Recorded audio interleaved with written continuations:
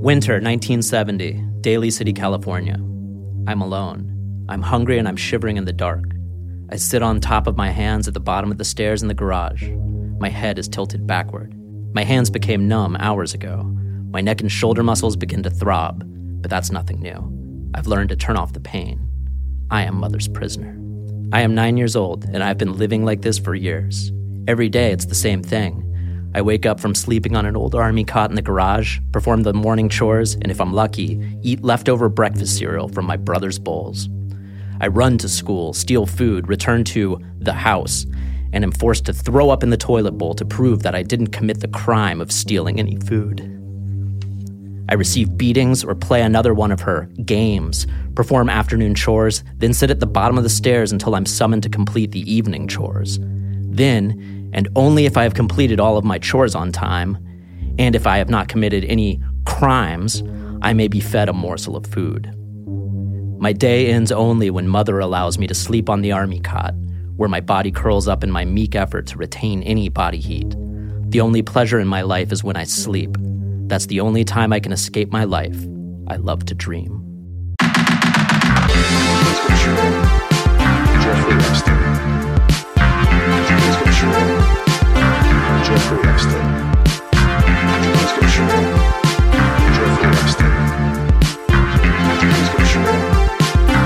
Jeffrey Epstein.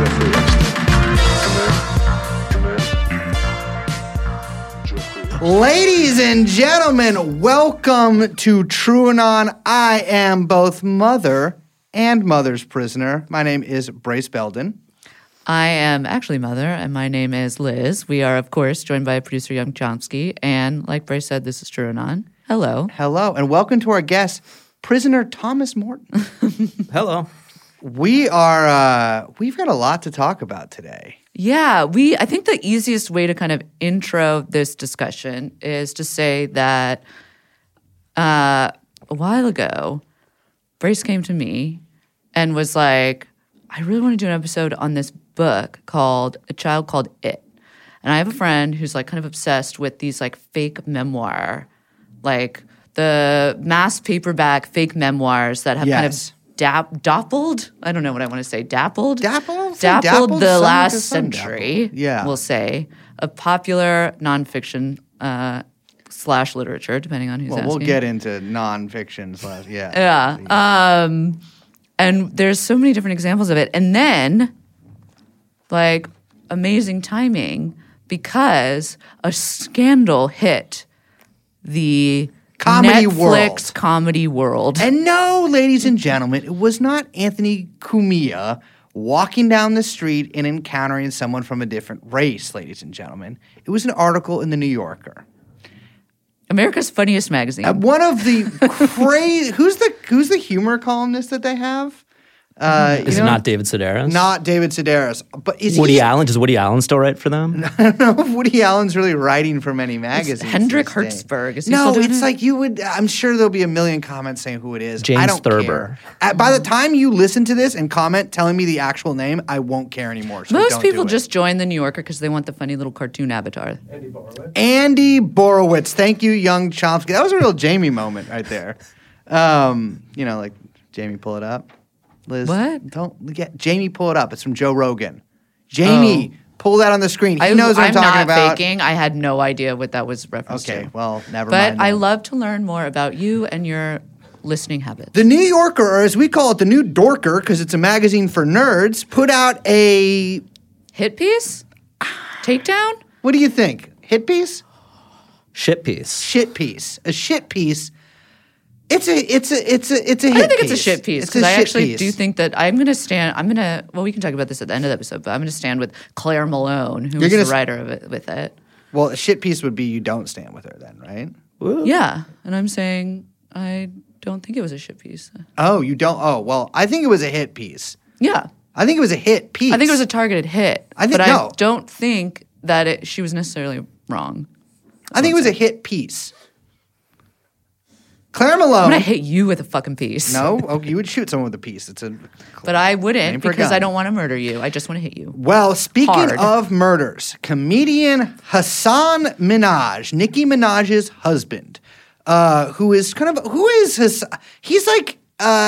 he's kind of like a lefty comedian guy, right? I guess. I mean, he was the host of a show called Patriot Act, which was basically in the Daily Show / John Oliver kind of sit at a desk and explain the news, and it gets you to some sort of something important to learn about. Oh, like it's some comedy, some news. like we do. Like what we do, Yeah. yes. Or our friends at Chapo Trap House. But for the TV, so different than what we do. So okay, yeah, no girls. And actually, he was rumored, I mean, prior to this piece, rumored to be up for the Daily Show gig. Yeah, I saw that they're running through hosts now, and they had the guy from the Breakfast Club hosting the Daily Show for a little bit. Yeah, it's really literally funny. went to the movie, not the show. No, Breakfast Club. that explains the difference between your culture and my culture.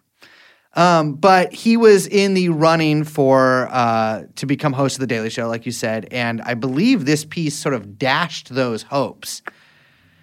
So, has any of you guys actually seen his stand-up in here? Anyone in the room seen No. a single second of it? I never heard of this guy in my life. I hadn't until this, and then I did, for homework reasons, watch some clips, and it's not my cup of tea. No, you're kind of more like you're. What am I, Brace? Nope, no. I'm just gonna let's do it. reel that sentence back in. I would say your taste tends more towards the urban, like of comedy. You know what I mean? Like what, Brace? I don't know. This is how you describe it. I don't know. Here we go, This is here we go. this is how you yourself describe it. But I would say it's more like a Liz at the Apollo situation rather than like Liz trying to learn some facts from the TV. But he had in his comedy, I know that he uses purportedly real life events to make a both comedic, political, and emotional point. Right? Yeah, I mean, that was kind of the thrust of the whole New Yorker piece, that they were like, okay, this is a guy who has really leaned in to his personal experience as being sort of emblematic of, broader points that he makes through his comedy about racism in America, about the police in America, so on and so forth. This is a quote from the New Yorker. He leans heavily on his own experience as an Asian American and Muslim American, telling harrowing stories of law enforcement entrapment and personal threats. So he's a comedian and a performer, and I guess you would say a writer for that matter. But he bases almost all of his performance on personal experiences, specifically ones having to do with racism. So he really leans into the personal memoir-esque anecdotes in order to kind of, one, establish his own authority on something and sort of guide the audience through a story in order to illustrate a kind of larger moral point, I would say, right? Sounds hilarious, yeah. Yeah, it totally sounds funny. I think it's like... What a great comedian. Yeah, there's a lot of comedy that's like this now, I guess. If there's one thing I love for my comedy, it's a sense of harrowing kind of morality. Yeah. He really kind of, uses PowerPoint presentations and really it feels like it's like One TED of the Talk. funniest modes of comedy. Yeah, but that, so he really does lean into that kind of style. Yeah, it's Daily Show. And so in this piece, the problem is, and this is for the New Yorker, and it's just easy to quote them here on this, so I'm going to do that. They write, they had been unable to confirm some of the stories that he had told on stage. Hassan, for his part, he's quoted in the piece as saying, every story in my style is built around a seed of truth. My comedy, Arnold Palmer, is 70% emotional truth, this happened, and then 30% hyperbole, exaggeration, fiction. So this caused a big stir, right? Well, which I thought was interesting to sort of observe the backlash to that, because I have always been under the impression that comedians are, well, I don't know if I would call it lying, but they're not telling you the truth. You know what I mean? Unless you're watching some guy be like, I've been on the apps again. Because yeah, that's probably true. But they're these long drawn out stories that people tell about like Bert Kreischer, Liz's favorite comedian, has this story about how he was involved in the mafia train robbery or the whatever. Machine Story, right? The Machine Story, which I've never watched. I dislike. He's got a Brett Gelman-esque. I think it's actually physique. Yeah. Never mind. Go on. But like people don't actually think that's like true, right? Yeah. I'm like, maybe there's like some parts of it that are true, which I'm sure is for a lot of comedian stories, but like I've never been under the impression that like I'm going to a comedy show to do anything but like look at my phone in a sort of desultory way and then leave 15 minutes after it starts. Yeah. Well, like going back to his analogy, like aren't seeds something you want to remove from lemonade or iced tea? Yeah, true. I think though that, and this is kind of the I would say part of the Claire Malone's argument, if she's making one, or the New Yorker's argument, whatever we want to say, is that Minhaj is like doing something different a little bit. Yeah. That saying that he's simply crafting jokes, even by his own admission, is like not sufficient to explain why audiences might feel a sense of betrayal finding out that his stories were, I think, more than embellished. Yeah. This is what they say. You know, they run through in the piece several incidents that they claim are, you know, exaggerated, if not like outright fabricated. So there's one story about a letter being sent to his home filled with white powder, and this was the time during when I'd be so stoked. when Patriot Act, his special on Netflix, was being filmed, and he had just done. And this is how he kind of frames it in the as he's telling this quote unquote joke, I guess, if we want to say that it's a joke. So the framing of this story comes like as he's saying like, okay, we had just done segments on Jamal Khashoggi that perhaps he's basically intimating that maybe someone might be upset with the Saudi kind of, Arabia is sending him an envelope of white I'm not powder? saying that, but I'm saying that he's sort of framing it as he is dropping knowledge truth bombs that are dangerous to certain segments of society, right? And he tells a story about how he opens this letter and white powder spills out onto his like daughter. He rushes her to the hospital in fear that it's anthrax, which it's not, obviously. And he then gets admonished by his wife for not taking seriously the consequences that he says of like what he says on TV. Like she's basically like, look, what you say about, you know, Khashoggi, I guess, or about, you know, I don't know, the Saudis or Yemen or whatever he's talking about, those have real consequences to your like real life, right? Yeah. And this is kind of the anecdote that he's telling. It's a like moralist tale, right? There's another one where he figures out that a guy at a mosque in Sacramento when he's a kid growing up is actually an FBI informant.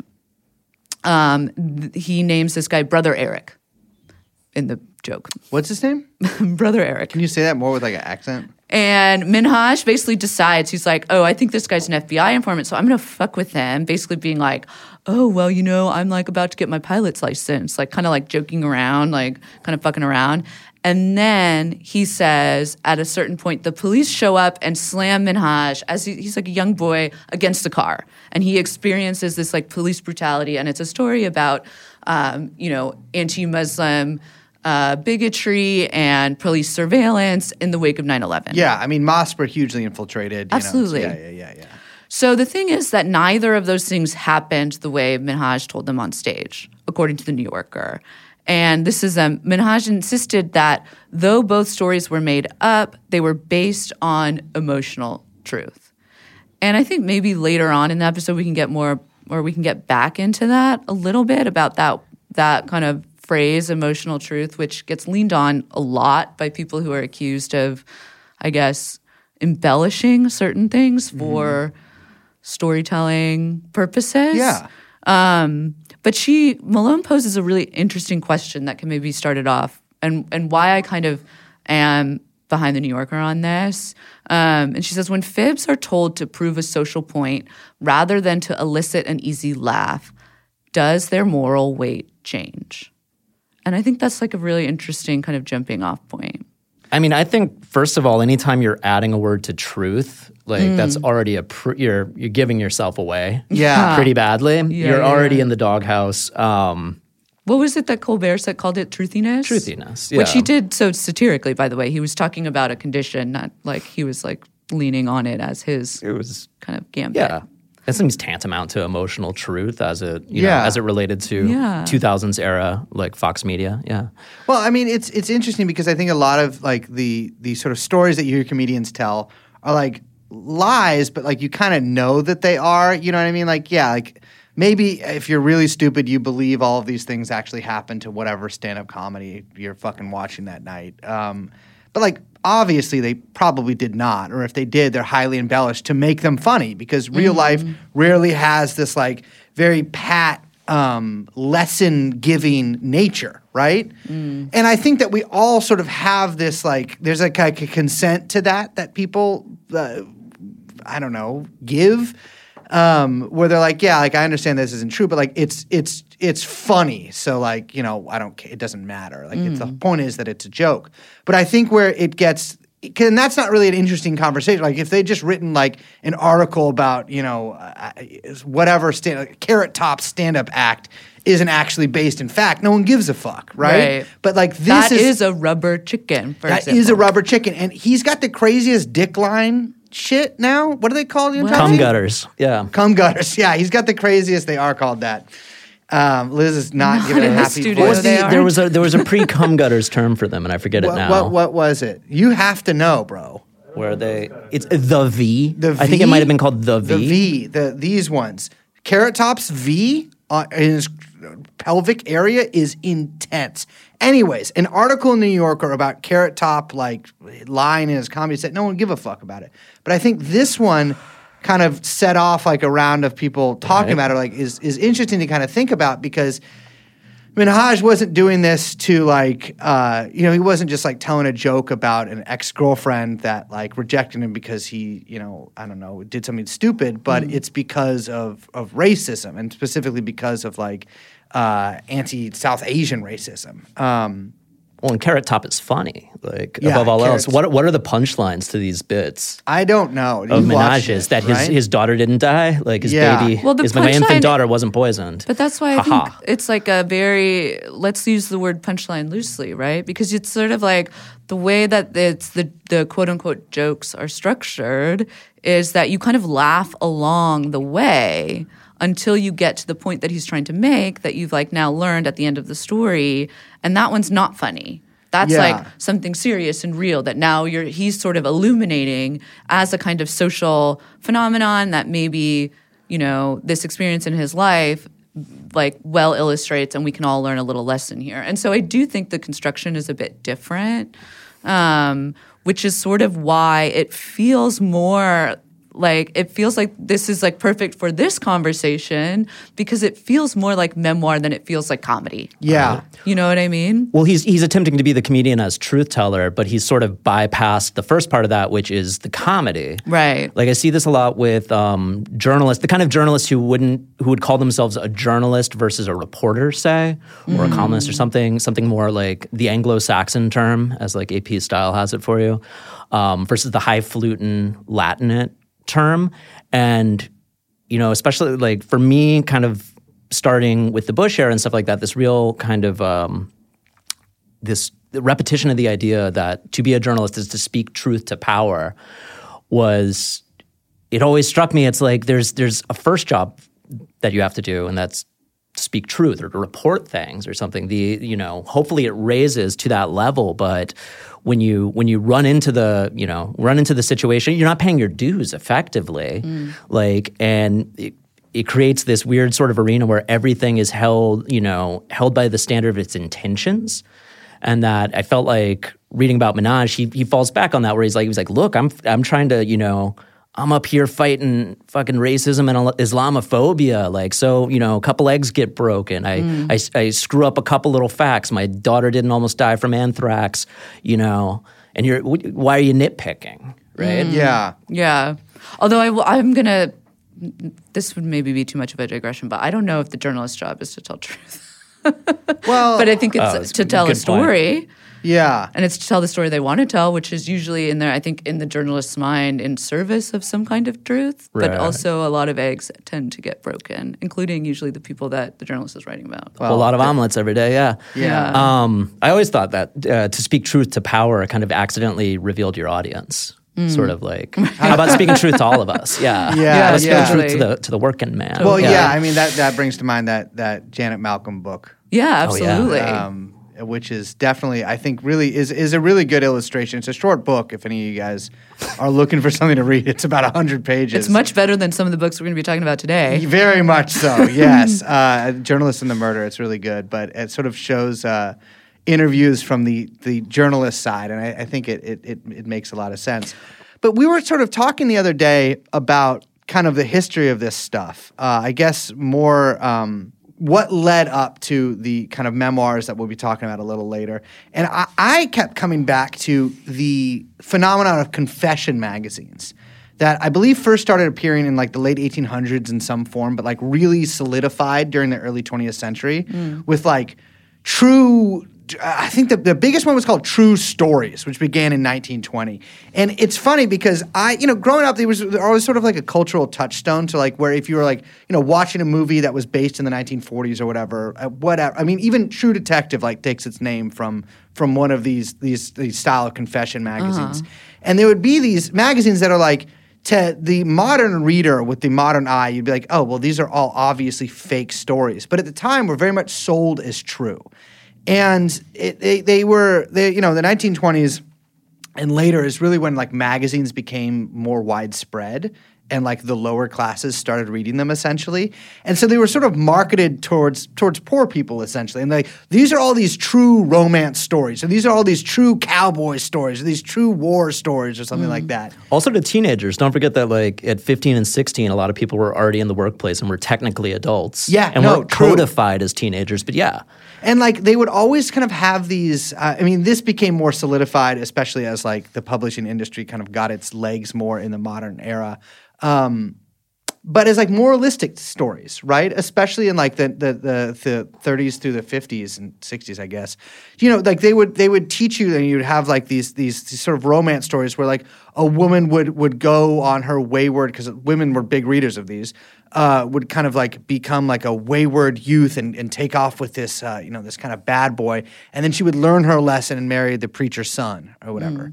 And it's sort of interesting because obviously they were more sophisticated ones aimed at the upper classes, but like people who are reading these like week after week after week, you'd be like, well, there's no way these stories can actually all be true. And I read some interviews with people who used to write for these and some kind of papers about these, and it's like a lot of them did start like maybe their first year with a lot of true stories.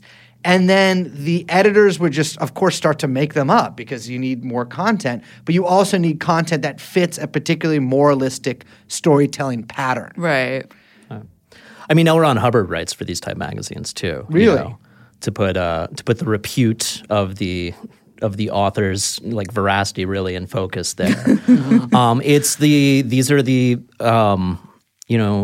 By the 40s, these are the stock and trade of all the like the major sci-fi writers who come out of the war, and like I don't know about Bradbury, but Heinlein, Hubbard, and the big third. H's. Sorry, Asimov? Oh, there's another. I don't think it was Asimov. Who am I missing? Heinlein, well, there's who was always hanging other out, ones. like who was physically hanging out with them in Southern California. Oh, Harlan Ellison, The Other Age. Yes, Sorry. yes. Who's an interesting kind of person to bring in the mix here. It's true. Yeah, I like him.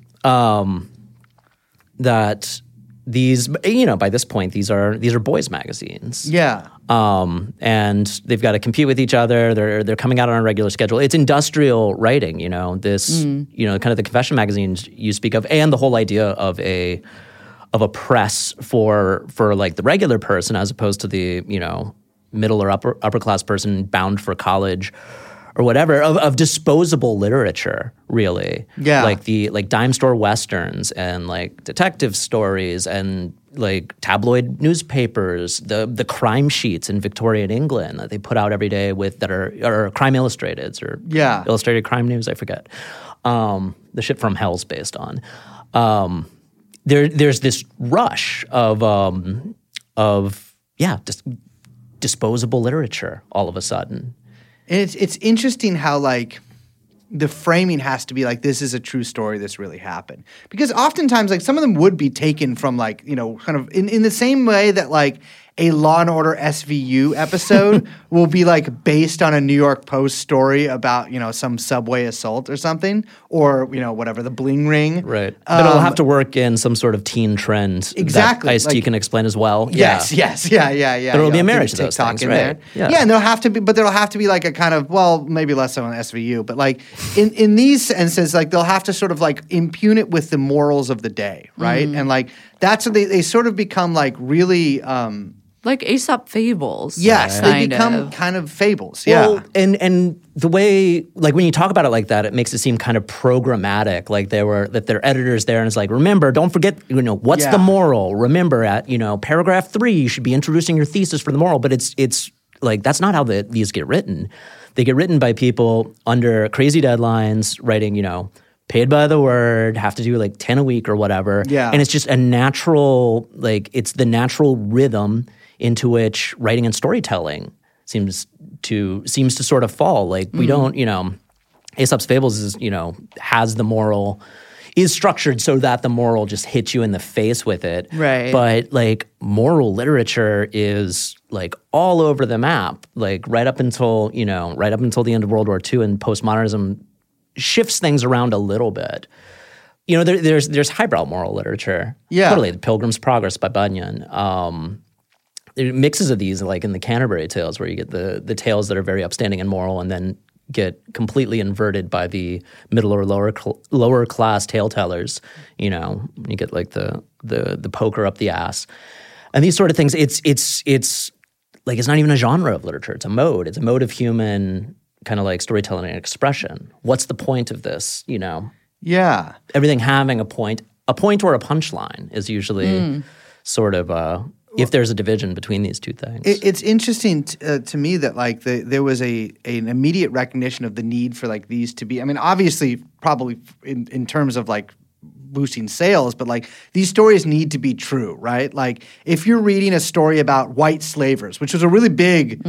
Popular form of this kind the of like hated Chinese confessional- with their opium dens. Exactly, Yeah. like Like if you were reading like a white slaver story in 1920, like you needed it to be at least tell you it was true, because if not, then you're essentially just reading pornography, right? Yeah. Like you're reading either torture or just regular sexual Or porn. racial pornography. porn. I mean, that was yeah. a huge part of the kind of like captivity tales, or like the stories about, the girl who was raised half Indian, half white, like all Yeah. of that, like which I don't know, like Liz Warren probably read and I was was like, about to say, I got a yeah. great idea from and, here. And then you know what? That girl became a senator. Yeah, and that's the moral of that tale. Mm-hmm. Or I mean, yeah, all over the place. It was like a way to kind of, I guess, like you're saying, a sort of way to get those jollies out, but then not to feel so bad about it, I guess, and also to reinforce a lot of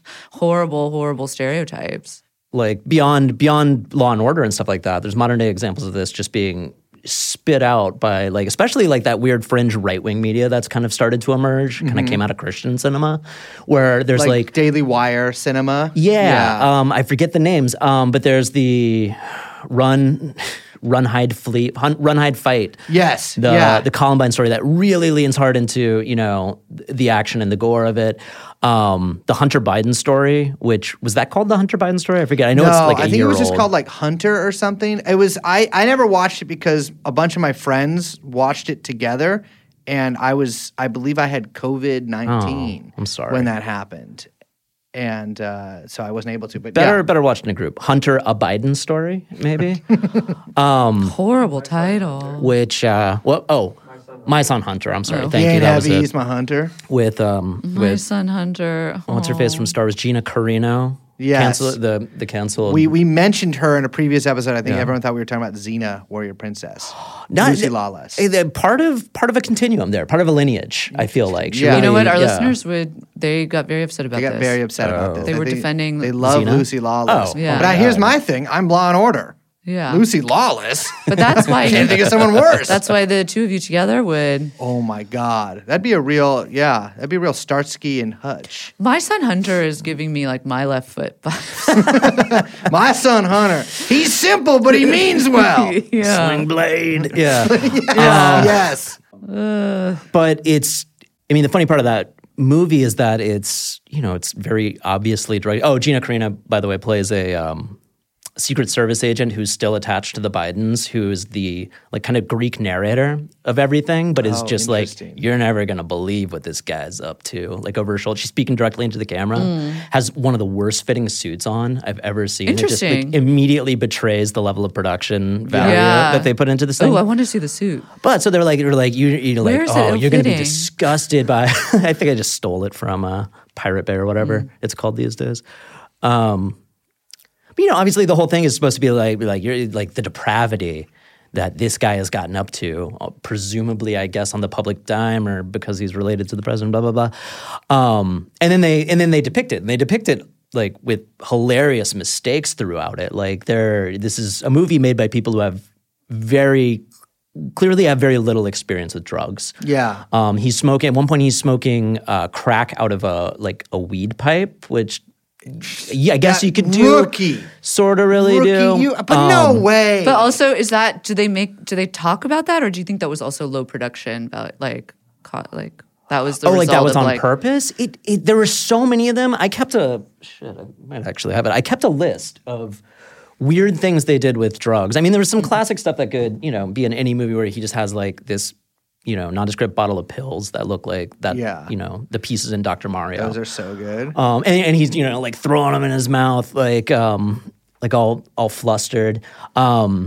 He cuts lines of Coke and then does one and then just wipes away all the the mountain of Coke, which was sort of like, man, yeah. Does it show? Yeah. But he's like having sex a lot and like, It's but like that's, sweating the whole fucking time. There is a sort of like pornographic, it is, I guess, quality to the. I feel like some of the.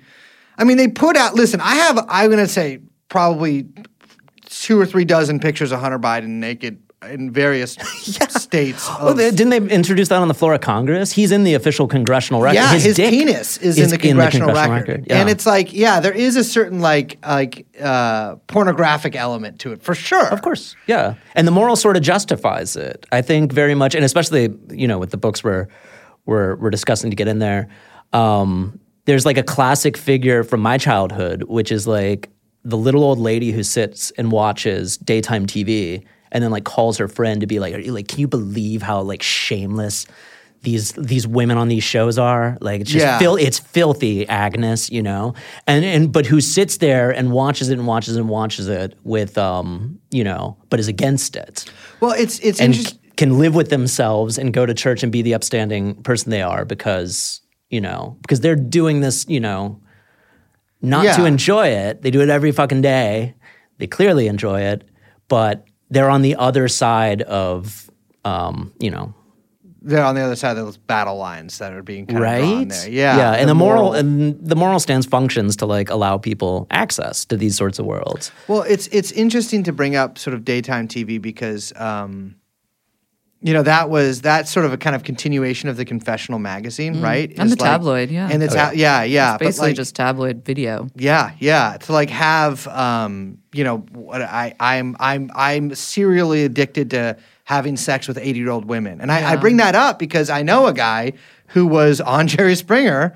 I think it was for that one. I've known a few people who were, I believe, actually the guy from The Locust at one point. I was going to say, this. yeah. The guy from I didn't know him, but I knew about They pretended this. to be gay, or he pretended to be gay with someone else from Gravity Records, Yes, right? yeah, but one of them had a girlfriend who found out, so they fought each other, yeah. That was something that Sally Jesse Raphael was like very upset about, getting kind of roped into, because she was like a real journalist, or like thought of herself as a real journalist. And when she was doing daytime in that era, she was really pushed by her producers to do more Springer style TV because Race that to was the bottom. what, yeah, like get the bad teens on, get the crackheads on, whatever the fuck is on these shows. I don't know. Cash Me Outside. Yeah, but I'm talking 80s version. 80s, yeah, so whatever 80s, that 90s, was. yeah.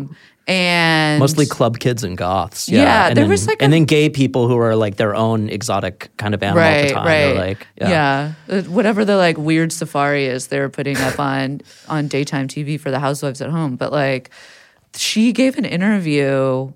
This was not that long ago. I think it was in New York Magazine, maybe, where she just was very upset about how it all turned out and felt very betrayed herself by her own producers for kind of like pushing her in that direction. But that is what was, I mean, selling, you know, Oprah included, right? She's the kind of grand dame of all of this. Right. And she had the gravitas that, you know, kind of gets shaved away over the course of the 90s. I was thinking about that period as sort of like the rise of the producer versus the anchor woman or reporter or figurehead, you know, running the show, whoever's name is on it.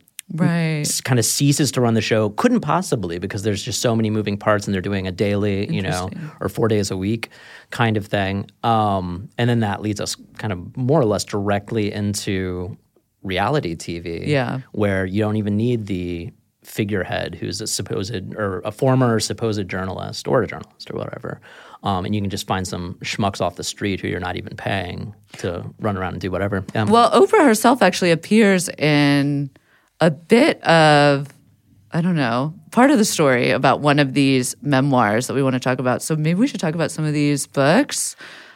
This whole genre that we were kind of like focusing on, this sort of memoir, the like fake memoir. I don't know what else to call it, right? Fake memoir. Yeah, it's a fake, it's a Memoir? It's a lie memoir. Yeah, it's a French word, memoir. Oh my God. I'm sorry.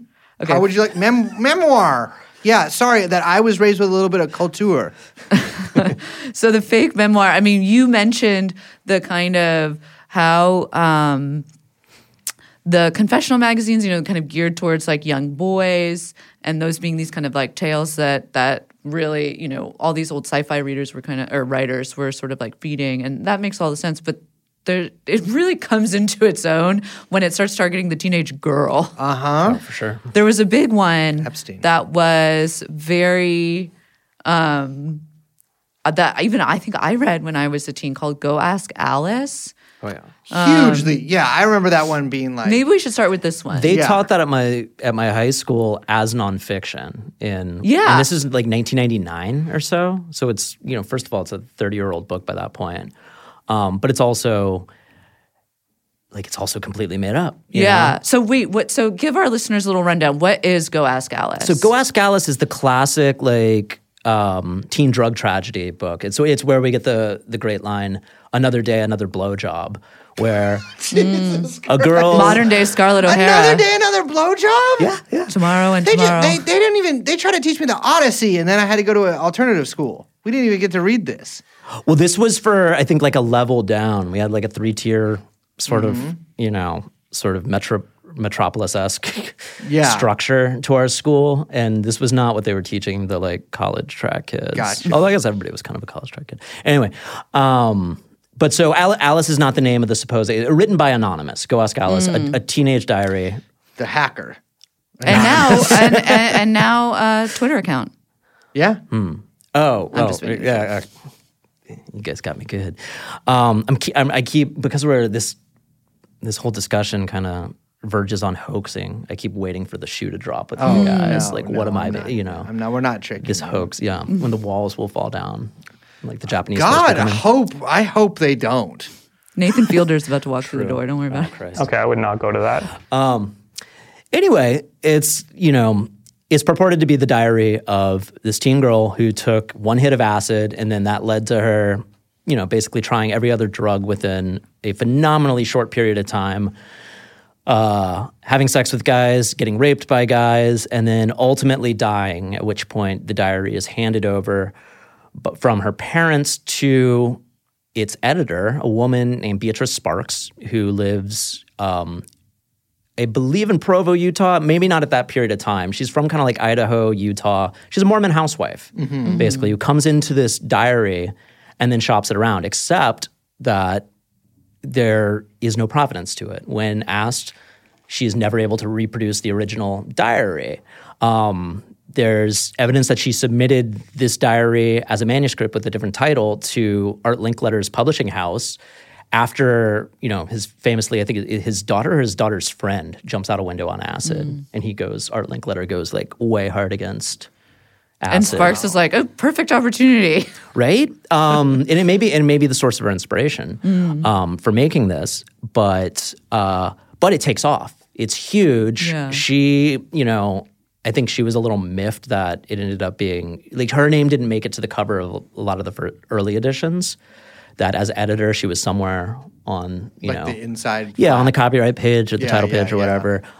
It was they stuck with by Anonymous on there, and it's a hit. Like it's huge. It really and it makes its way into schools really quick which is pretty crazy. I mean, Right. it's like even for something to be like so popular, for then it to be taught in schools, it's like to make that jump. Like imagine that jump now.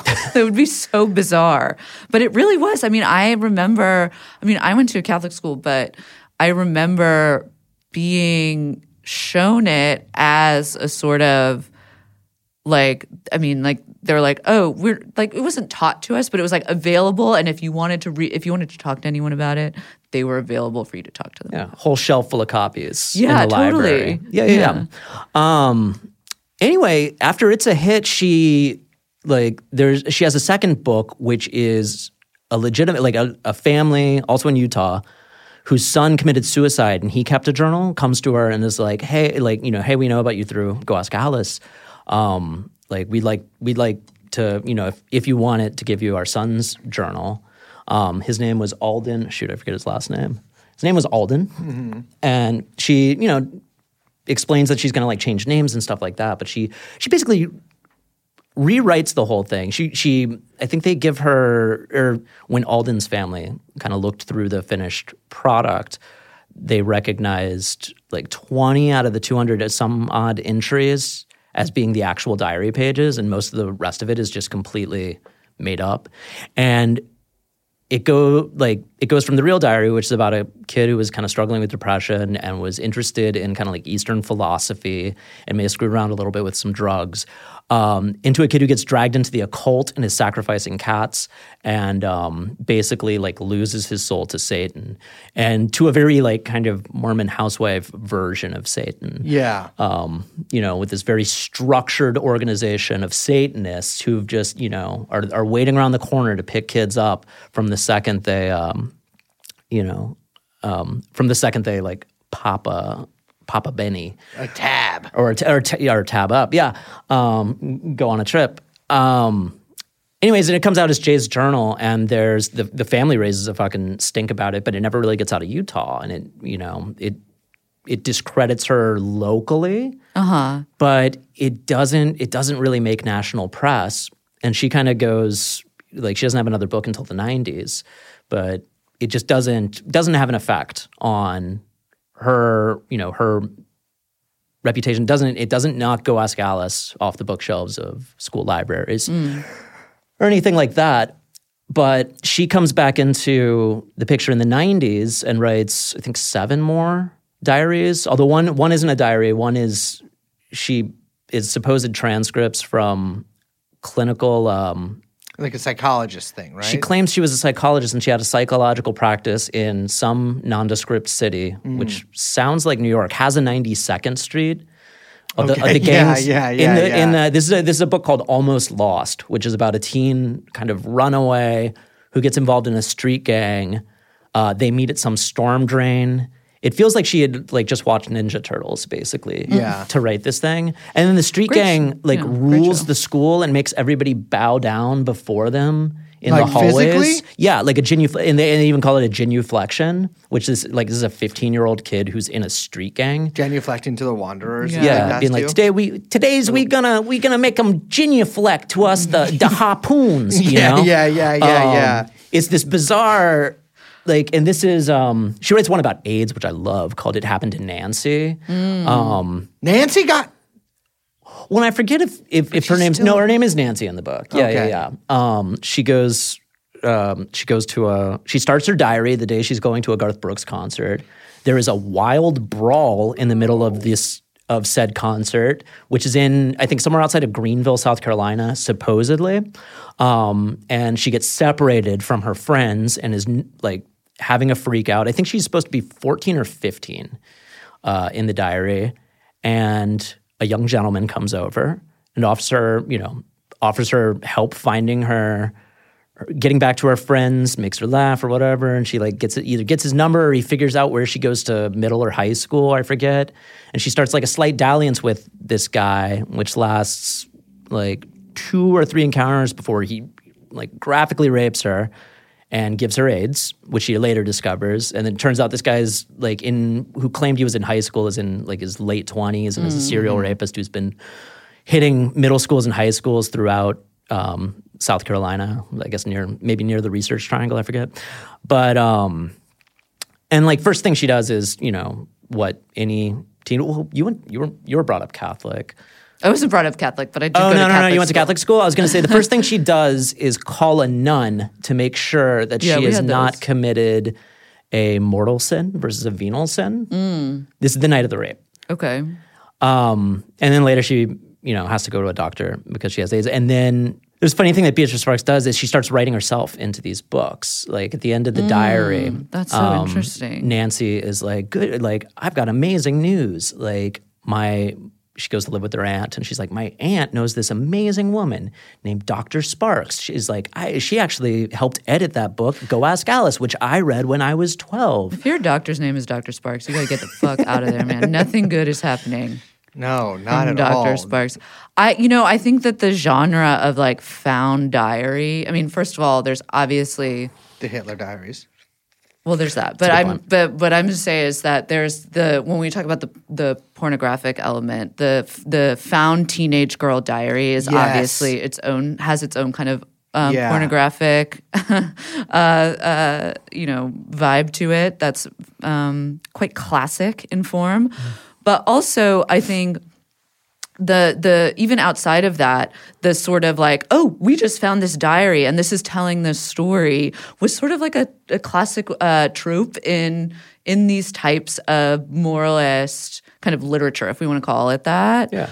And then at some point it shifts into just memoir, like person writing their own story. It's no longer, because I mean, Sparks is inventing people. Yeah, like there's no Basically. longer this sort of distance of the sort of like artifact that's found. Right. And it's sort of like now we're inventing our own stories. Right. And after Sparks experiments with actually having a real, or a formerly living subject and using a diary, like the last 7 books, like there's no information on anybody in them. You can't really peg down where they take place. She's in the AIDS one, Nancy lives in South Carolina, but her friend sneaks out of her house to go to a park in Utah with her boyfriend, which I think was just like she was going to replace that with something in South Carolina, but the editor never caught it. There's just all these tells. It's really sloppy, like, and if you read, I think I told you, if you just read 2 of them back to back, you're like, these are the same person. Clearly written by the same person. Yeah. There's so many like really distinctive like ticks of the style and like word use that like one is funny to think of like a 14 or 15-year-old boy or girl saying, but also it's just like there's no way these 2 teenagers separated 20 years apart are using the same weird made up slang terms like it's the groats, No, Like- people, it's not. I mean, things come out 20 years. Everything What's goes the back and groats says. It's the groats is good or bad? I think it's good. Yeah, that's from the 70s. Oh, Hey, it should Nancy be likes okay. to- Wait, we're gonna flip it. Yeah. And so it's the groats means now it's bad because groats sounds bad. groats is Well, groat. groats Sounds like is grody. is a byproduct of oats, right? Groats are It's are a they the better byproduct of- one? It kind of like curds and whey, that they're all they're byproducts of milk manufacture. Or whatever. If my man And said that's groats the is a- groats, I'd be like, oh yeah, I think it's gross too. Like, oh yeah, I met Right. this cute girl. She's the groats. I'd be like, man, what's wrong? What kind of goiter does she have? yeah. but What are those welts? But it's the groats is 70s slang. So this may, people were getting maybe a little wait, funky at that time. the context, I always think context is king. Well- like it really helps explain that. The 90s, it's more stuff like, not to bring back Nancy with AIDS, but she calls everything Maggie and Mag, which I think is short for magnificent, which Wow. I think Sparks maybe read somebody like talk about, like a teen talking about magazine? like, well, I think my guess and what I love about these like weird, very clearly fictitious books is trying to figure out exactly how the lies work and where they come from. My guess on Mag is that she heard somebody like a Smiths fan calling something terrific. And she was like, Interesting. "Oh, that's what kids do. They just They they just take the first part of a word. They just abbreviate. Yeah, Yeah. exactly. I mean, to be fair, people do be abbreviating. People do be abbreviating. I mean, she's not wrong. It's just like there's something. It's it's that weird thing where it's like, is this jazz? And you're like, well, it isn't, but I can't explain why exactly they're wrong. It's like you didn't do it. It didn't work. Yeah. Well, to me, jazz is all about the notes that you don't play. Same with slang. Slang is I mean, all I'm about not the playing words. notes all the time. You know. Slang is about all of the letters that you don't use in the word. Yeah. True.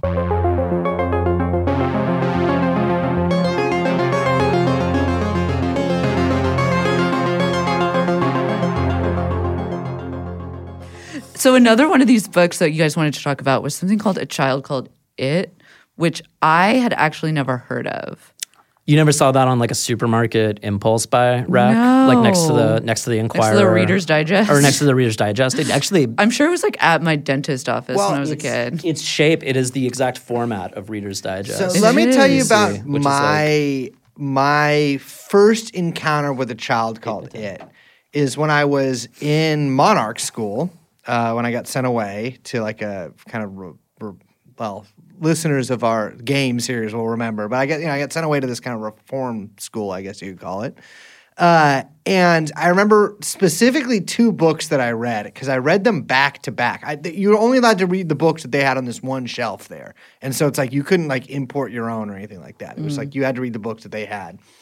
And I read A Day in the Life of Ivan Denisovic. And actually, I read Gulag Archipelago there, which is also, I will tell you this, that's another, let's call that maybe a little bit of auto-fiction on both of those. And at least according to Solzhenitsyn's wife. And I read A Child Called It. And I remember reading Day in the Life of Ivan Denisovic and A Child Called It basically back to back and being like, dude, this guy had it way worse than Ivan Denisovic, man. Like, this 6-year-old boy is. And I remember being like, because I'm 14 years old, and like, I suppose like in comparison to some kids, I was kind of a worldly 14-year-old, but not really. But I could still like think, I'm like, well, I think if you drank bleach, you'd die.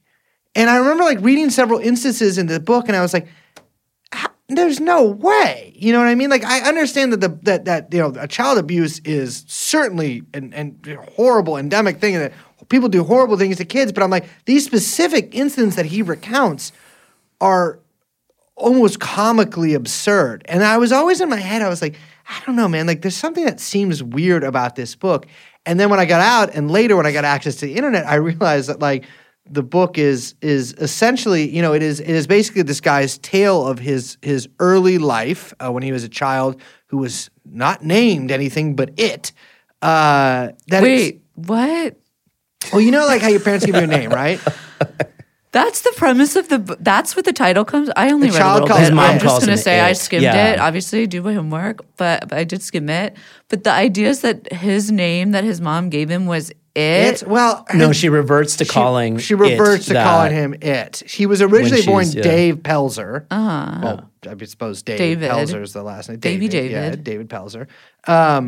But his mother goes to dislike him so much that she refers to him as it. And She depersonalizes she him. depersonalizes him and takes his name away. Probably in order so that she could commit the abuse. Okay, makes sense. Go on. Part and parcel. Yeah, and it's it's always stayed with me because I actually stole a copy of it from Monarch, and then it was and listen, I've been in a Million Little Pieces style couple of institutions in my life, and it has been a mainstay in basically not all of them, but multiple of them. And every time I see it, I'm always like, yes.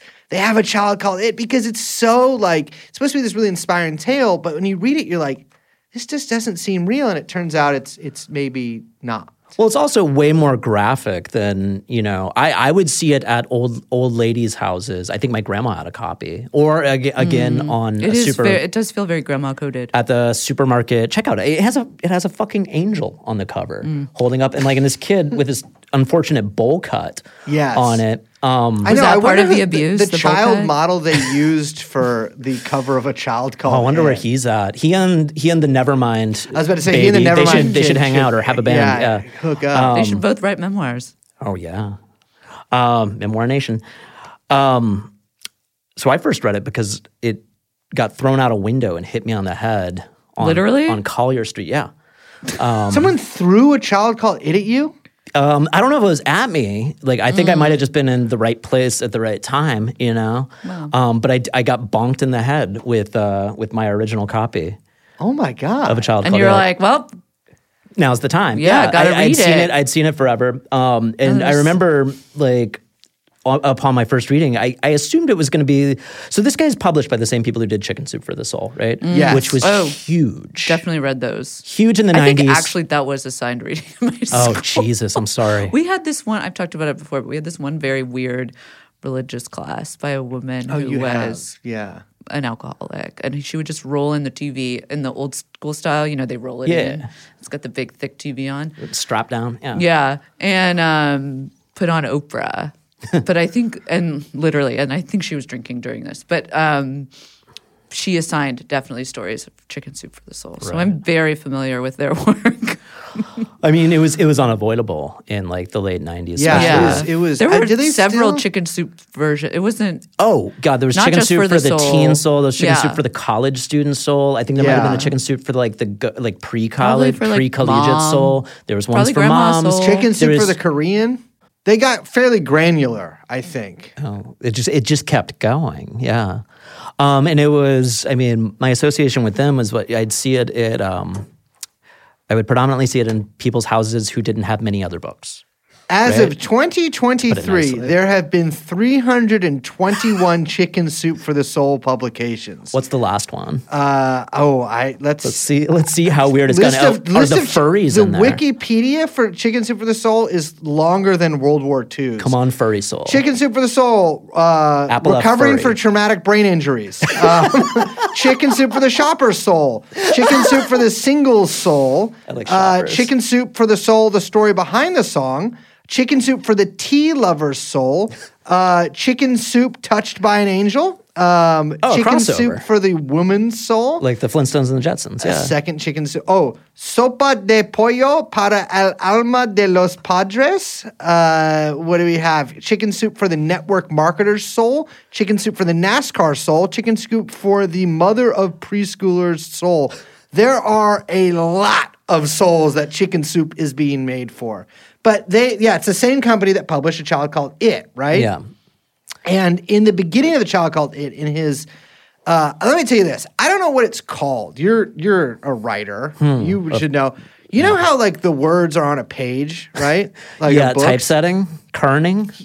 Whatever, font. bro. The words are on the page. Right. The distance between the words and the top of the page. The margins? The margins. The margins on A Child Called It go crazy. It's like 2 inches down. Well, did yeah, you ever that's see, when like you're a kid and you're like, yeah, I can write 5 pages. Yeah. Also, it's like you guys ever see big letter edition books for old people? Yeah. Yes, Like, They I do guess that it's all for replaced by phone Sudoku now. Yeah. Huh? They do that for a phone now. I met a guy recently. This who is 100% for old people. Yeah. the I met a guy typesetting. recently who had big shit on his phone, young gentleman. I can't remember where I met him, but he was like, "This is like a thing you're supposed to do to not strain your eyes." And I was like, "That's interesting. Just disregard. I'll never do that." But I guess people who don't have eye things do it. Anyways, Classic received wisdom. Yeah. So this book is still, the author of this book still maintains that it is his true memoir, Right. as Belden calls it. Well, what was surprising was the Chicken Soup for the Soul books all have a very kind of glad-handed, sentimental, like sort of tone. There's a range of stories in them. They're effectively an anthology. Yeah, you feel good. Like But you they're just had inspirational. Some soup. Yeah, and it's inspirational. It says so on the fucking back. It may say self-help / inspiration or whatever. And this is packaged exactly the same way, I believe. I believe its a category tag for shelving at bookstores is self-help inspiration. Angel on the cover, right? Big print for women, or I'm sorry. Big print for old folks, old ladies, And old men. Let's and be old, clear. and old men. Old men don't read though. That's the thing. They just watch World War maybe II the racing documentaries. papers. That's I'm gonna. But when you read it, it's like Bret Easton Ellis. It's graphic descriptions of like torture. Or of a it's never really clear what age he is. The timeline is almost impossible to fucking follow. You're like, is he 4 or is he 11? Like grades get mentioned, but then he kind of his mom tricks the principal into holding him back from some grades. It's just like this like kind of phantasmagorical like just nightmare. Like, imagine all of the most like awful things you could ever do to a child. And all of that happened to it. All of it happened to him, and there's no way to tell. Did this, did like one bad thing happen every year? Was this all over the course of like A 6-month period. A 6-month yeah. period? He kind of goes back and forth, and it starts when he's in first grade, and continues until he's taken away from his family at 12 in 5th grade. In later books, he claims that it started when he was 4, before preschool.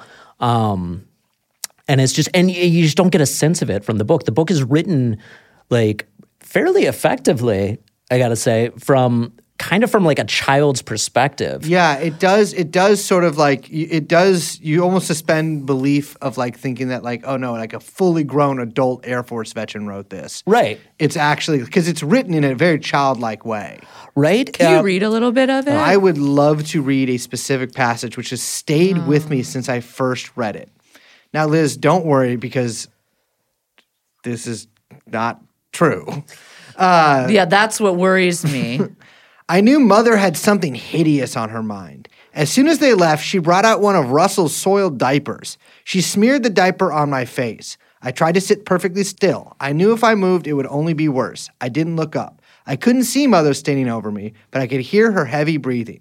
After what seemed like an hour, Mother knelt down beside me and in a soft voice said, "Eat it."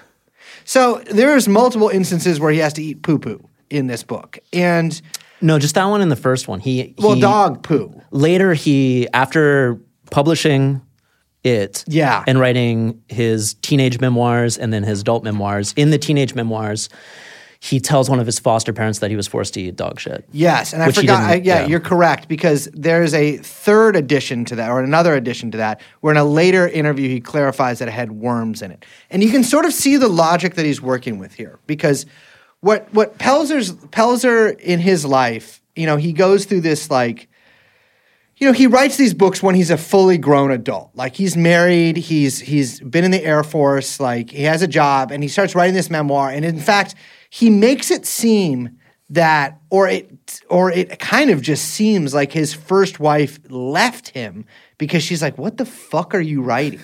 Like this is like, what are you talking about?" Well, he was also Like working it was with weird erotic fiction. Yeah, or just like, did this, like, I don't think this happened to you. Like, why did you write this? He was part of a program coming out of the Air Force. He was in the Air Force for a while. Yeah. Like up until the Gulf War. And then he comes, like, the Air Force helps him get into a program where he promotes foster care, like awareness. And he goes to, like, it seems like he gives speeches to, like, the Rotarians and the JCs and stuff like that. He gets a couple awards, which he always puts in his bio. Always. Like, top young American, these kind of things.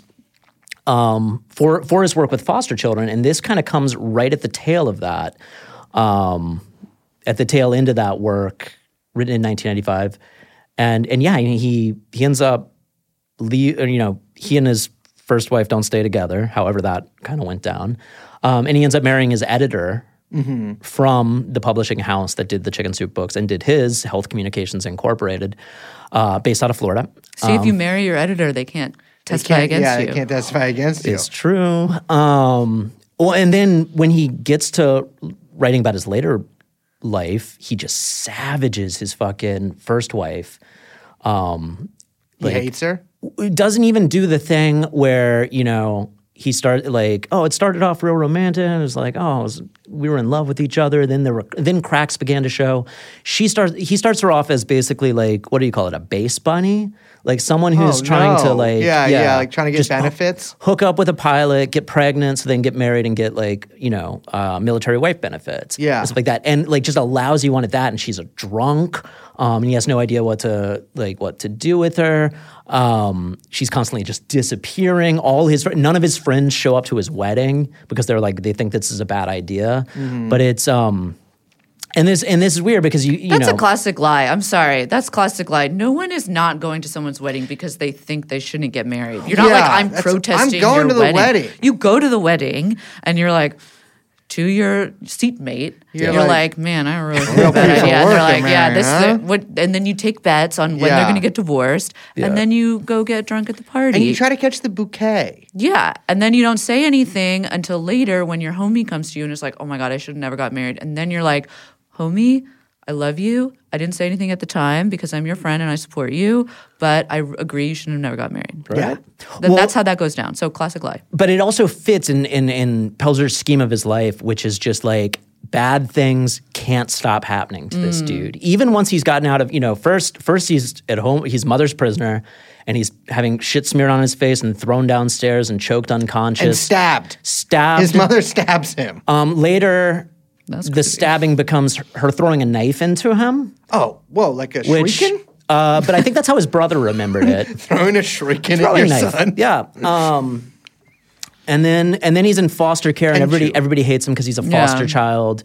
But he's also discrediting potential witnesses to his lies. Always, yeah. Well, that's the funny thing, right? Because Pelzer is in a house with 2 and then later 3 brothers because one is 4. born. 4, yeah. He's the 5th, or he is the second of 5. Yeah. Yeah. And New York Times eventually, he refuses to give his brothers, he changes the names or whatever, but his which he says is to protect his brothers, but he refuses to like hook interviewers up with them. And then this New York Times thing come out. Is that 2003 or 1990? I think it's 2003.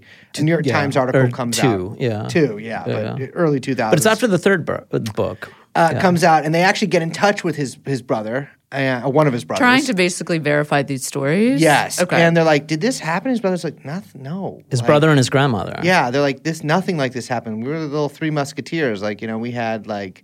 Were they aware of the publication of all of this? I believe they must so, have yeah. been. I mean, one of the brothers purportedly stands by the account and says that once Pelzer was taken out and put in foster care, that he was then the target of his mom's abuse, that she just shifted gears towards him. Although when he writes about talking to his brother later on in his life, he was like, yeah, we wouldn't let her do the physical shit though, but like she was very controlling and she would always say mean things. And one of the things with Mother, the character of Mother, is she talks like the fucking Wicked Witch. Like, there's no sense of realism, and it's like, when he's either 5 or 11, which is a wide breadth of age. Yeah, by very the way, different and a very, subjectivity. By the very way. long time to be taking what are effectively life-ending blows from a woman, Frequently. seemingly on a super frequent basis. But it's you put a mom being angry at you in that context, then of course it would be like you know what you are, like you and you're driving your father away from me because you're just a thing and you're mine to control and stuff like that. However, he encounters her in later life and she still speaks like that, and she speaks like that without any sort of she just starts that's the only way she talks. She doesn't ramp up to something. There's not. She's like one note. She's evil for no fucking reason whatsoever. Yeah. Right? And this is sort of how he talks about at the beginning of the book, he talks about how great his mom was right up until a point around, in the book, it's in first grade. And then she switched, and then she became a drunk, and she started hitting him, and she ramped up the abuse, and then eventually he had to be taken out of the house, right, and put into foster care. One brother says, yeah, that's basically what happened, and then it happened to me after he was gone. The other brother says, no, Dave was a bad fucking kid. He constantly got in fucking trouble, and he got sent to foster care after getting sent to juvenile hall because he set part of the school on fire. Oh, and by the way, he was stealing everything. And Now, by the way, both of those accounts don't Both of those things could have happened. They could. He could right? still be a bad kid and also have suffered. And Dave constantly, in A Child Called It, he makes really passing reference to, he's like, look, I was like most kids. I got in trouble for causing mischief. And, I sometimes lied. But then for no reason whatsoever, my mother started like stabbing me. And it's so interesting trying to cook me that- over the stove. that yeah. he insists on the no reason whatsoever, because obviously something, just to take him at his Right? word, right? Setting aside the like truth of the Yeah. thing, whatever, truth of the matter. Like, it's interesting that there's no, he can't, it's almost like he like physically can't bring himself to try to investigate the location or like why things changed with his mother. The idea that someone would just decide like, today I woke up and now I abused my child is like so absurd, and like that's just not how any. And only one child. Well, yeah, but I just mean like it. Yeah. Like clearly, even just like to take it as a text, whatever. Like something did happen, but he is not interested or incapable of seeing this person as someone who could have could have something that had happened to her life that forced her to do this. Or Right. something. Well, and it's upon, the first time I read Caused it, her the to most act in some way, I mean. unbelievable part of it was sort of, Not that happened. I'm just right? saying. It's, Yeah, no.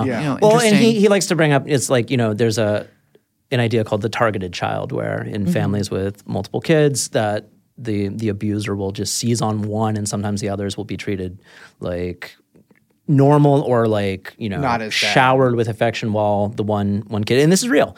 This is a pattern that's been seen in child abuse, and that would fit his circumstance. The problem I always had on first reading it is like one of the most unbelievable parts is him, that it's not like he's a kind of bad kid and his mother just goes way out of control and has problems and is a drunk. He's a perfect kid. He's a perfect little angel who doesn't do anything wrong. He's getting the best grades in his school, which makes him getting held back in first grade even more mysterious and, barbaric of his mother to do.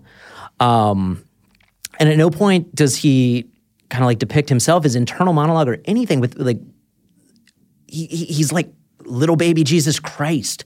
Like he just suffers all this abuse. Well, and it comes out of, and it's completely dislocated from any sort of context. It comes out of nowhere. He didn't do something to make his mom angry. She was just waiting for her opportunity to hurt him constantly. And one of the problems that like people who advocate for like abuse victims and stuff like this had with the book when it came out, and one of the things that raised red flags in the 90s and led to the like New York Times article and stuff like that was like, they were like, there's weird things missing from this. And one of them is a sense of chronology. It's the context for like there's details that are common to abuse memoirs that aren't present here. And it's almost as if he's in writing this thing, he's shaved away the moments between the incidences of abuse and just like, it's like he turned the camera on at the worst, like right when it had ramped up to the worst possible moment. But it makes it like I couldn't have been more than 30 pages through before I was like, this just reads suspiciously, right? This reads like that indefinable quality where you're like, someone's lying to me. Yeah. And lying about this. And I always thought it was like, which doesn't mean that nothing in the book happened or that everything in the book didn't happen.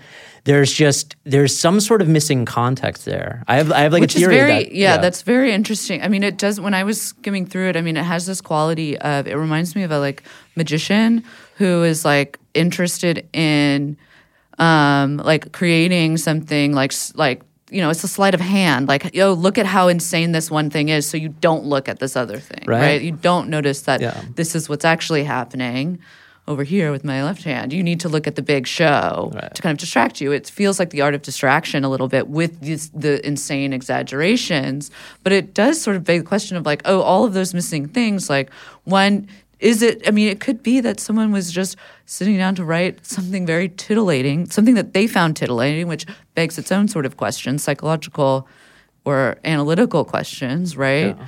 But also that like, I don't know, maybe his inability to see this character of mother as anything other than a kind of avatar of abuse, because that's really what it is. I mean, it's like almost a costume. Yeah. Like saying that, like, she woke up one day and then she was an abusive person. I was perfect before, and then I was like, all of this stuff is just very, like you're saying, it makes no sense chronologically, contextually, all of this stuff.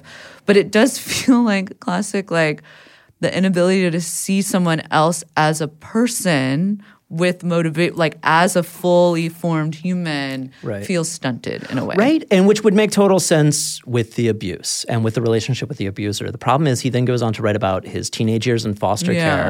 And then he writes about, getting into the Air Force and then moving on with his life from there and running back into his mother and stuff like that. And literally everybody he meets is like either an indescribable asshole to him or like a couple of them take a chance on him and are nice. And he always has the last word. He's always calm and he's always getting yelled at by people who aren't his mom, who for, thin reasons. And he's always calm and in charge and has the perfect like response back to them.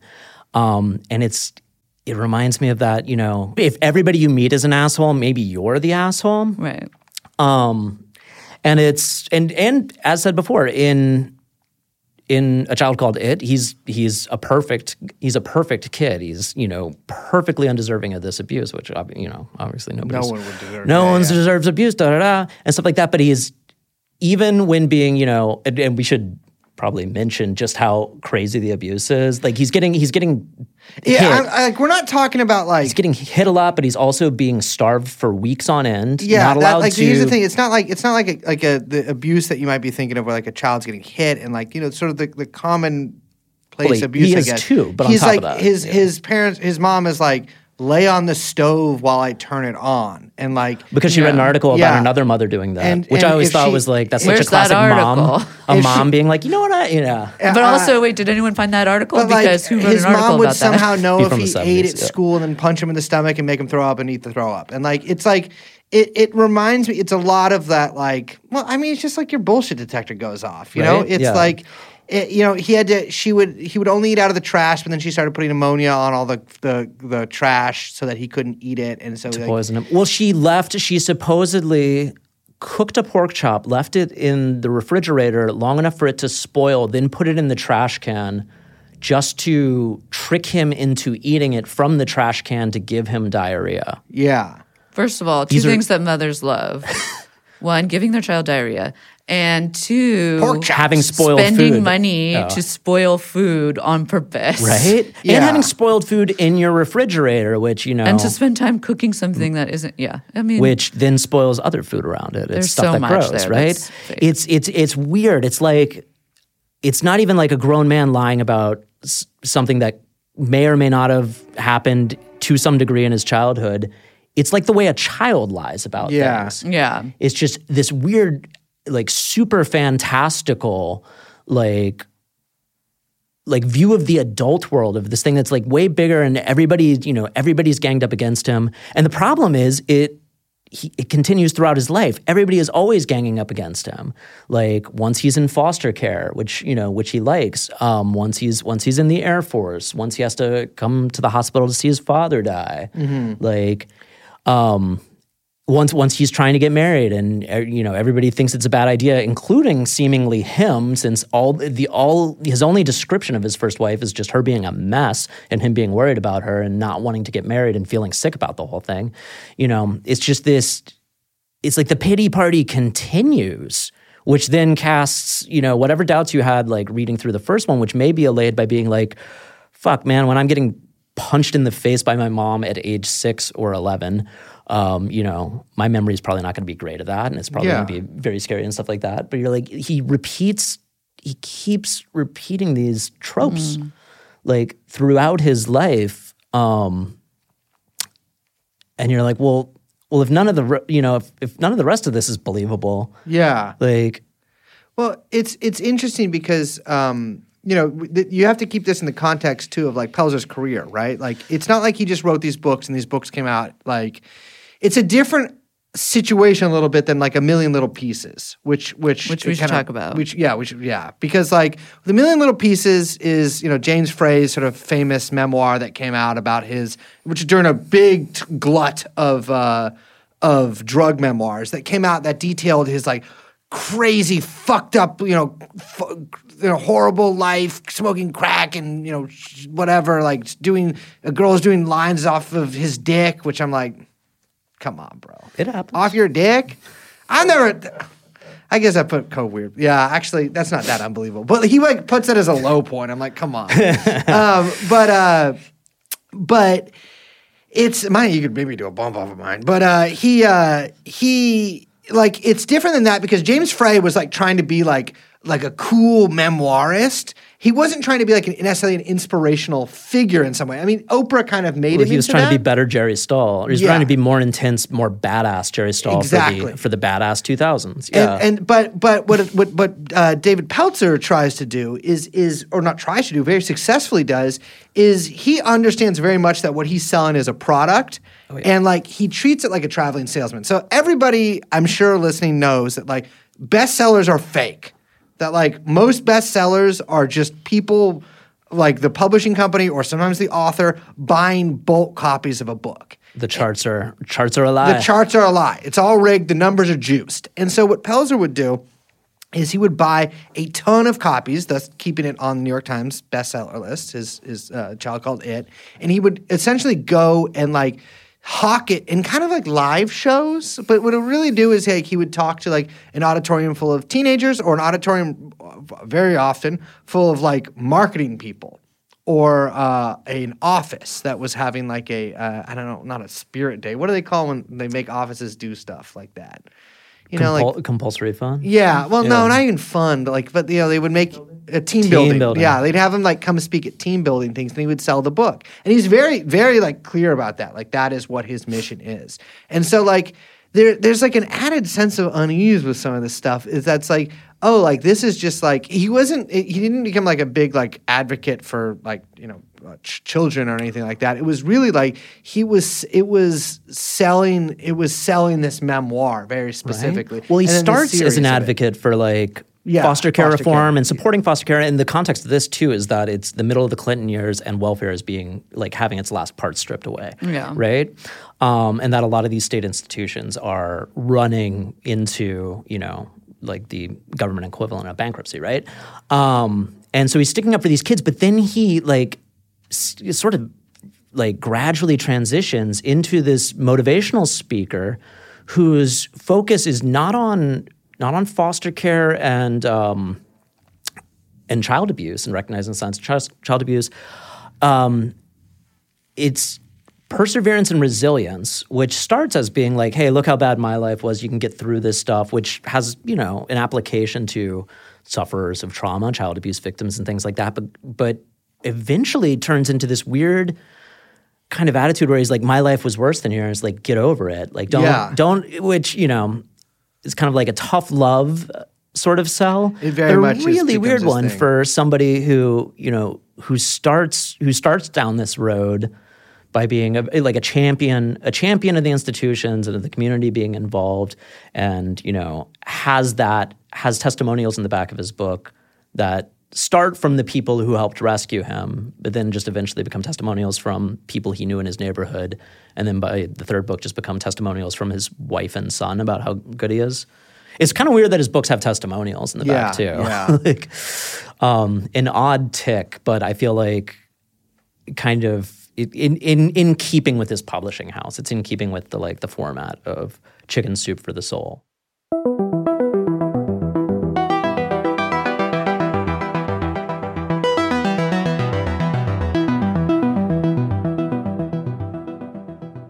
Well, it's. I mean, I kind of want to bring it a little to A Million Little Pieces too, because I think there's some similarities in kind of the reactions to the book, right? Because like, to sort of, I guess, the more discerning reader, you read these things and you're like, I mean, I don't know if we've done just enough to like how sort of unbelievable this book is when you read it. It's like just it's really like, I mean, It's like hyperbolic. It's absurd. beyond hype. Yeah, completely hyperbolic. Yeah. It is just like unrelenting, like 150 pages, but spaced weird. So maybe it's like 200 pages. It reads like something that you would find on like a GeoCities website that was Yeah. like self-published with like an old web counter of someone like prior to like what's the Twilight fanfic movie called 50 Shades of 50 Grey, Shades of getting Grey. like kind of blowing up that spot of Yeah. like people thinking they can write or whatever. That's where it feels like you would find this. The language always reminded me of like what we called like hate zines in the 90s, like Yeah. Jim and Debbie Goads' Answer Yeah, Me, yeah, that's it. Peter Sodas' Pure, Yeah. and things like that, which would, often, I was going to say drift into subjects like child abuse and pedophilia and stuff like that, but to drift somewhere, you have to start somewhere else. Yeah. We're about those things, and we're about those things very graphically. And I think I already mentioned Bret Easton Ellis, but it's like, this A Child Called It comes out between American Psycho and Glamorama. And it's like many of the passages, if it didn't have an angel on the cover, this could have been sold as like transgressive literature of the period, right?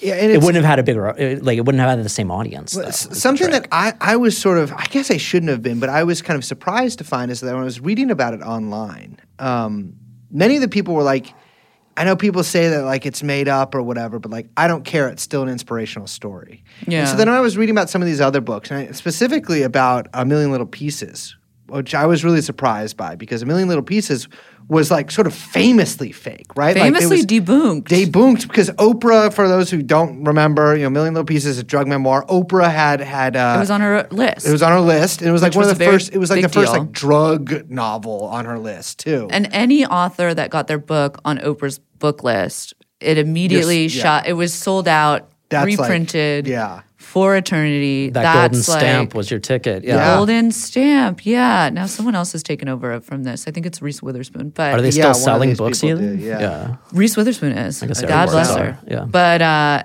But yeah. So A Million Little Pieces was a huge fucking hit. A huge hit. Huge hit, and it's And funny. Oprah kind of put her credibility on the line there too with it, which is sort of tied up in this. I read part of it, and I had no idea that it was written in that kind of like beat style where he like capitalizes random words and like he doesn't use commas, and it's like I thought it was like I remember when I was like a teenager, I read.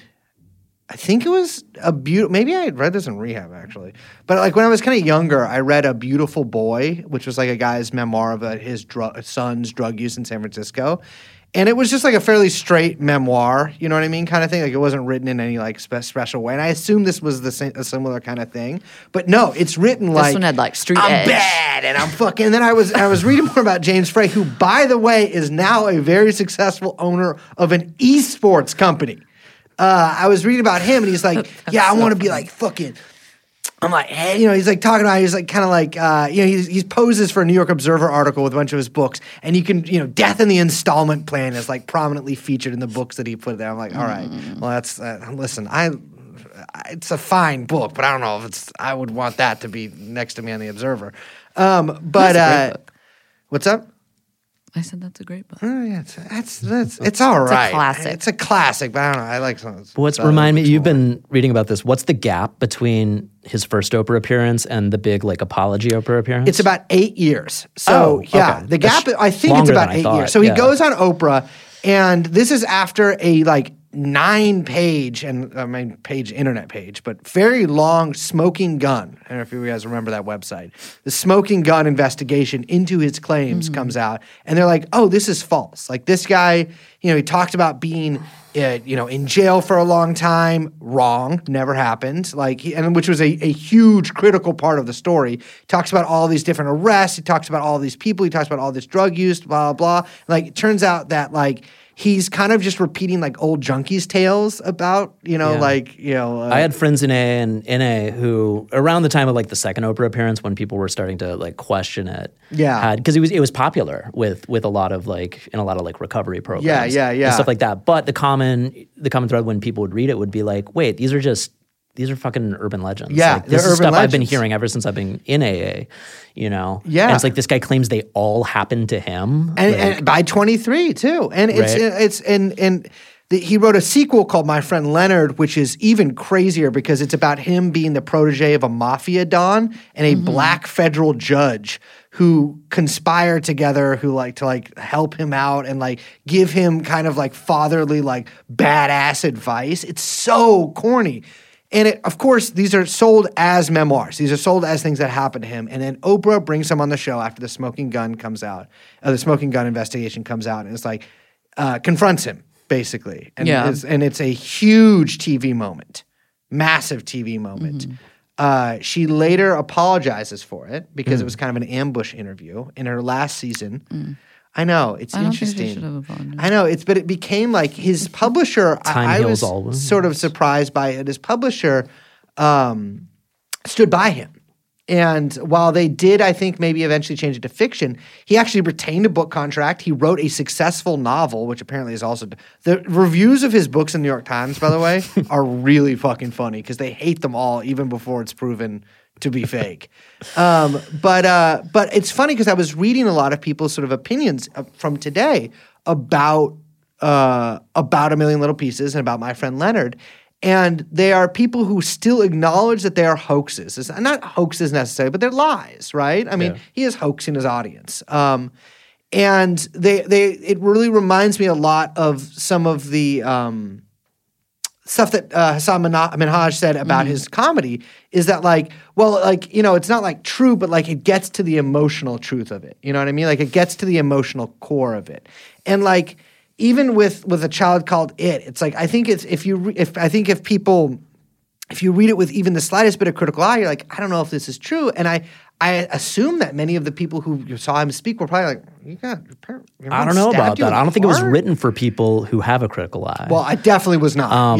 In the interviews with Pelster in the late 90s where he's talking about, being on the bestseller list, having this great reach, being nominated for a Pulitzer Prize, which he's not true. The Pulitzer Committee doesn't nominate people. He was submit. Not. Yeah, his anybody publisher, can submit. Yeah, anybody can submit a book to be effectively That's why nominated. Lots of people market themselves based on being nominated for Pulitzer. Right? It's I could say I've been considered for an Academy Award or something, or an Emmy. Yeah, it doesn't actually mean anything. Yeah. Which that's the charts in the 90s. That's online metrics too. When you get into websites, everything's this fucking game of smoke and mirrors. Nothing is taught and is factually bound as I think the common person. Yeah. Or who hasn't been in the industry thinks. I mean, one of the things we were talking about was the idea that books have fact checkers, which is largely not true. That there's no institutional apparatus, which is ironic in light of, Dave's support for the institutions and stuff like that, to catch things. No. Like Frey. It would have been between Frey and his editor, and if they chose to hire somebody who could go call his supposed jailhouse roommate that he spoke to, or some of his old junkie friends or whatever, they could do that, but that's not from what I've seen of book contracts, it's usually the burden's on the writer. Just be hey, I assert that all this shit's truthful. Yeah. If we're going to call it nonfiction. But it's nonfiction's not even a binding category. It's an instruction for bookstore staff, Yeah. Of where to keep it to help people. I was going through the book Bunk by Kevin Young, which I think I've referenced before and recommended on the show. And he has a whole chapter on James Frey. It's a book that kind of goes through a sort of history of hoaxes and fakers, and it does a lot of different things. I really recommend it. And his he's fantastic. But he was pointing out that in the new edition of A Million Little Pieces, after this whole scandal broke, the publisher added a new prefatory note, which says, this book is a combination of facts about James Frey's life and certain embellishments. Names, dates, places, events, and details have been changed, invented, and altered for literary effect. The reader should not consider this book anything other than a work of literature. And Kevin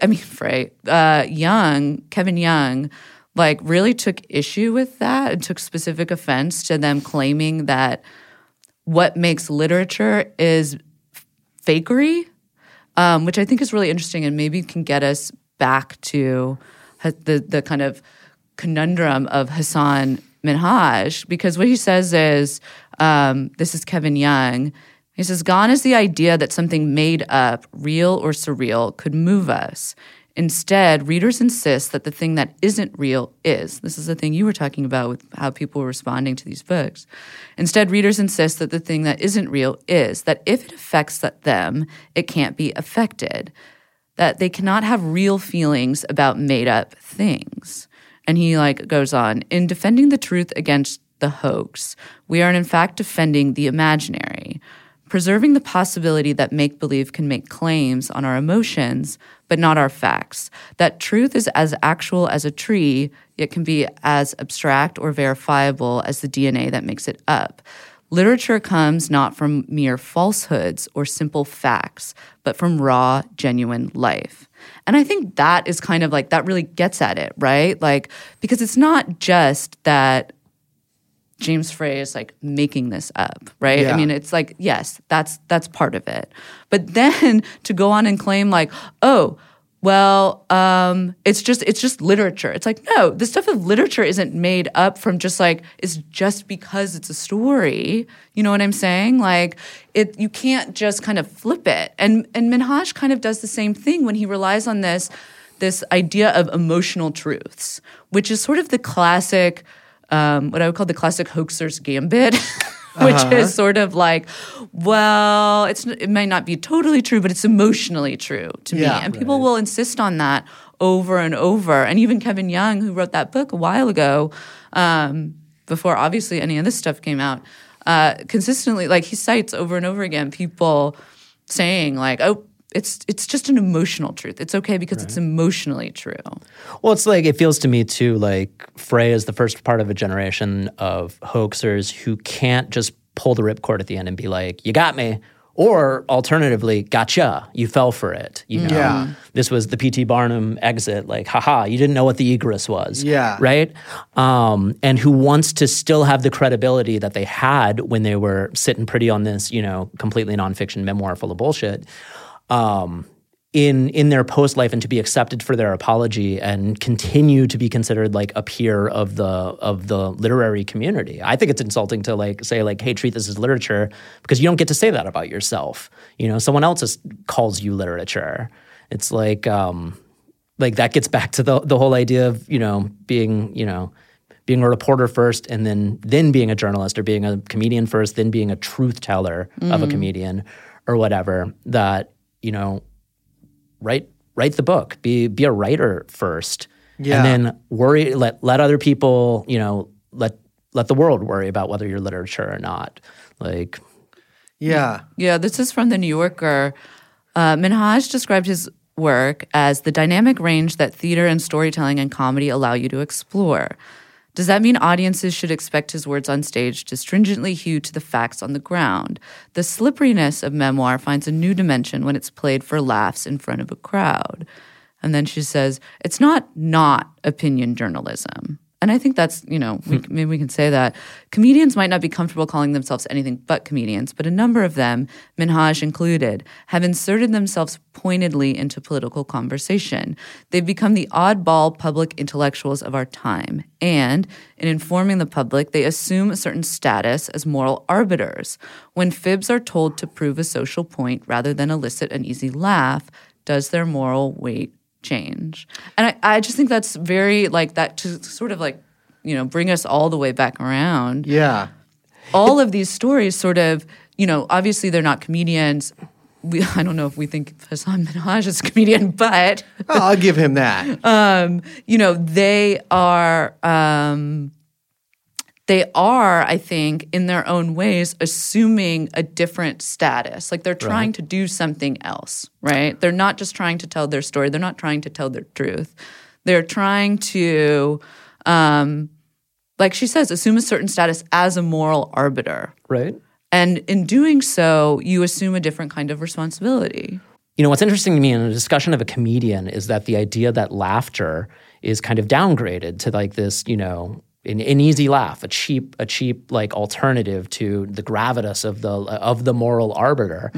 And this is something my guess on the Hasan Minhaj thing is that if the jokes were funnier, then the veracity of them wouldn't even come into play. That they're we kind of discount the function of laughter and what is actually happening and, overturning expectation and transmuting what could be horrible things into a feeling of momentary joy, that doesn't even have a descriptor beyond laughing. Like I was trying to think the other day about what the adjective form of laughing is. Like when you're laughing, what are you feeling? Mm-hmm. Like I guess amusement, but that's a noun. Laughter should be enough. Like, why is laughter an alternative to, why doesn't laughter have its own fucking moral weight in this topsy-turvy, amoral, godless society we call Canada? Well, US. I think even like outside of the comedic value, I think that, and this is again, while I'll side with the New Yorker on this, is that that Minhaj is like in his act, and I think this is the same thing that these memoirists, or whatever we want to call them, are also leaning on, is that they are making a claim to authenticity. Like they're saying, like, I am allowed to make these jokes, or I am saying this, or I am telling you this because this is authentic. This happened to me, right? And you're assuming a different status. I think what's interesting is like there was the Hasan Minhaj. I keep saying him like Nicki Minaj. Minhaj, he like clapped back in a very. If you want to see an example of like how his stand up goes, just watch his like clapback video. I guess that is. I have seen it. His I mean, it's stand-up then, extremely or not like stand-up, sit but- down, chuckle fucks, like like vibe, and it's like a 21-minute YouTube video, which is far too long for a YouTube video. They get way longer than that, Liz. And he like brings his receipts, but it's funny because he presents his, he presents all his like all these quotes, and he's like, no, this is what I said, and it's a tape of what he said to the New York, and he's like, they took it out of context, da da da da da da, and he's saying all this stuff, and you brought up Janet Malcolm, and watching this clapback video, if we want to like again bring it all the way back around before we sign off, is like watching a subject of a takedown piece about whether or not they were true or false, reminding me so much of The Journalist and the Murderer, and watching a subject take issue with the kind of, I don't know, unstable or the kind of sense of betrayal that he felt at how his words were being taken out, at how his truth was being taken out of context by the journalist. It was like so many, it was like almost like too looping for me to kind of get my head around. But I think is really indicative of the kind of, people like the idea that if you're, they're just saying your story, that's like the end all be all. And it's just like maybe not as stable of a narrative position as maybe people think it is. It's not. And I think in relation to all of these different things, the memoirist and Hasan Minhaj, one thing that I've always been firmly a believer of is that, like, if you're funny enough, and you can replace funny with whatever, like talent that you would need to be one of these memoirists, though I think that's a little bit different. But like with Minhaj in particular, like if you're a comedian, being funny should be your absolute primary goal. Truth telling, if we're talking Arnold Palmer's here, like that should be like, it should be like 70% funny, 80% funny, 20% truth telling. Because when those ratios get reversed or lopsided in some way, you end up being someone who needs to tell the truth. Because if you're a truth teller, it needs to be truthful. You've lost the jester's privilege. Exactly. You've lost the jester's privilege, and I think it should be a cautionary tale. Yeah. It's I know I saw the PTSD flicker into your eyes with that one. It should be a cautionary tale because it's like that's all this shit, man. Don't get fucking lost in the sauce, Well, if you're going to stick your neck out so far and be a moral arbiter for something, you have to have every screw in, every nail, like, filed down smooth to the surface, flush. You cannot have anything that people can attack you with, Yeah. And you that's have to have just everything impossible. iron tight. Right. And so don't assert yourself as a fucking moral arbiter, Or I mean, this is not you, I'm sorry. No, Liz, I don't think I do, but No, exactly. Like, do the work, of being funny. right? Because if they're funny, they let you do it. Yeah. my question is, I'm just like, how do these guys have all these good memories, man? Like, I can't remember what that teacher said to me ever, and besides just you're not that good at math. But you know what? I guess that's why I'll never be a memoirist. Well, you start with the gist of it, and then you just make shit up. I guess that's true. Yeah. Keep the gist alive, though.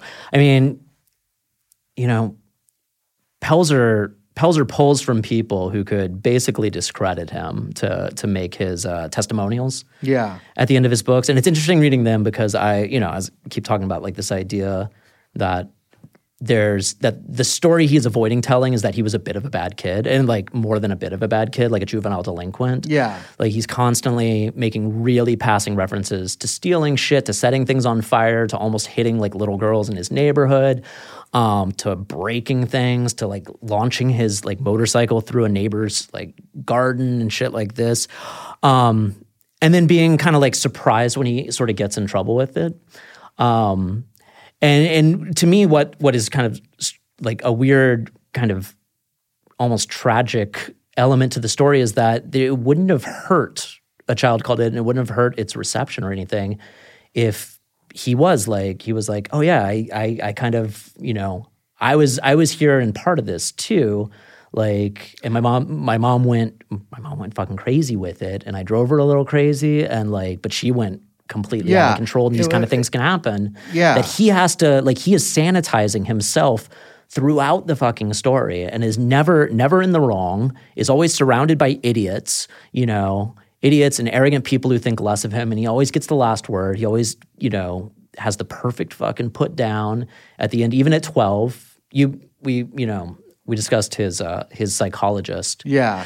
But even the people he pulls for testimonials will reference. They were like, yeah, he was a wild kid, and like I'm glad he got his shit together and stuff like that. And he goes to a psychologist who's depicted as this just like cartoon 1950s like post-Freudian analyst, kind of like with the couch and all that, who was like, you need to shape up and fly right, and etc. It's a very Jewish voice. And he's also worried that like the Air Force is going to find out about his past. And in each of those cases, you're like, well, wait, like you're like, why do you need to shape up if you were a perfect kid who was getting hit? Like, why was it a question? Why would the Air Force have not let you in because your mom beat you? It's like there's something missing here, and it seems to come from a place of like, I mean, it's funny too because he. Speaking of tells, there's a proviso at the beginning of the third book that specifically says, this book is not under any circumstances meant to be used as a reprisal or an opportunity to be vindictive, but rather to serve a purpose of what transpires in my life and the valuable lessons learned. It's obviously a reprisal and vindictive. Yeah. he's character assassinating people who are dead out of touch with him or soon will be. And he's painting them as complete monsters with very little saving grace, and he's no longer doing this from the view of a child. He's doing this from the view of a 20-year-old, right? I